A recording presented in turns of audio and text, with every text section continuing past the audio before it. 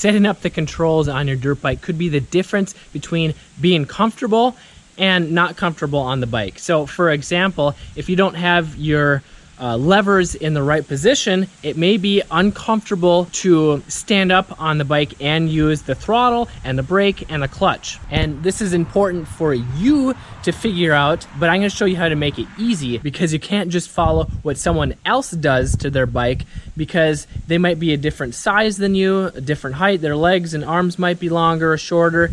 And your personal preference makes a big difference in how comfortable you are.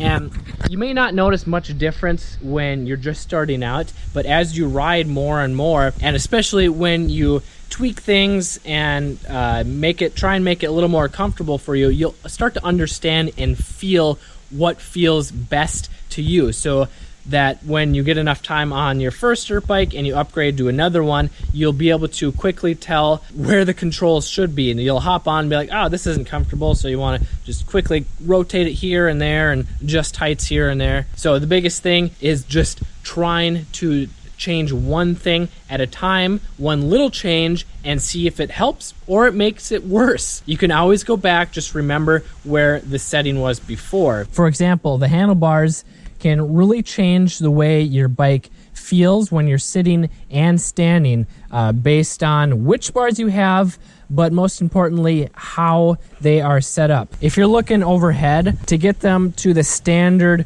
rotation on the clamps, this bar should be in the center of where these two bolts are. So if you loosen these up, you'll be able to rotate it forward and backward to get a different feel. And it does not take much rotation to get a different feel. So I recommend starting out with this lined up in the center here overhead and seeing how it feels. Some aftermarket bars, they have lines and numbers on them, so like +1, +2, -1, -2, so you can try rotating them a degree or two and see if it feels better or worse. And try it when you're sitting and standing while riding on the bike. The next big thing is your front brake and clutch levers. So first is getting them at the right angle, up or down. A lot of people have them down too low because they want to be able to reach them when they're standing up comfortably, but then if they're too low and you're sitting on the seat, then it takes more reach and effort and you won't have as much control when you're sitting. But if you have them too high, this will be comfortable when you're sitting, but when you're standing, you'll feel like you have to go like that to reach the lever. So what I like to do is sit in the neutral position and then make sure that my arms are where they should be and the levers should be in line with how my arms are. So you can just practice sitting and standing on the bike, tweaking the lever angle just a little bit up and down until you get it comfortable sitting and standing on the bike. And if you can't get it just right, like maybe they're comfortable when you're sitting, but you can never get it right when you're standing, well, there's a good chance that you may be standing in the wrong position, which I will cover in a later video in this beginner series. So make sure to subscribe and watch for that when it comes out. And the next adjustment is how far in or out your levers are. Now, not all levers have this adjustment, but if they do, it's really nice if you have extra short or extra long fingers. So for me, I have shorter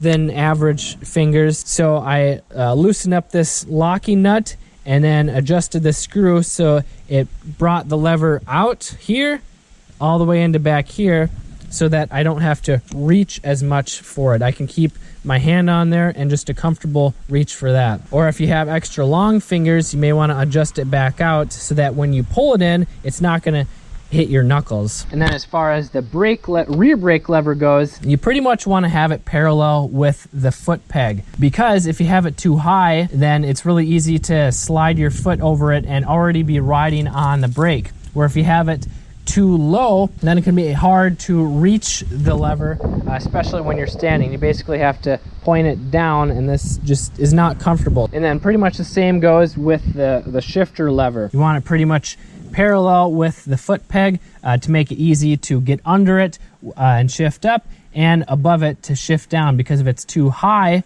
some people like to put it up higher to get it easier for your foot to get under because you have stiff boots. But if it's too high, then you slide your boot over it and it causes you to downshift by accident. And then going back to your levers, if you have a cable clutch and cable throttle, getting these to have the right amount of slack is very important so that they're operating properly. So they should just have a little bit of wiggle here before you start feeling the tension in the cables.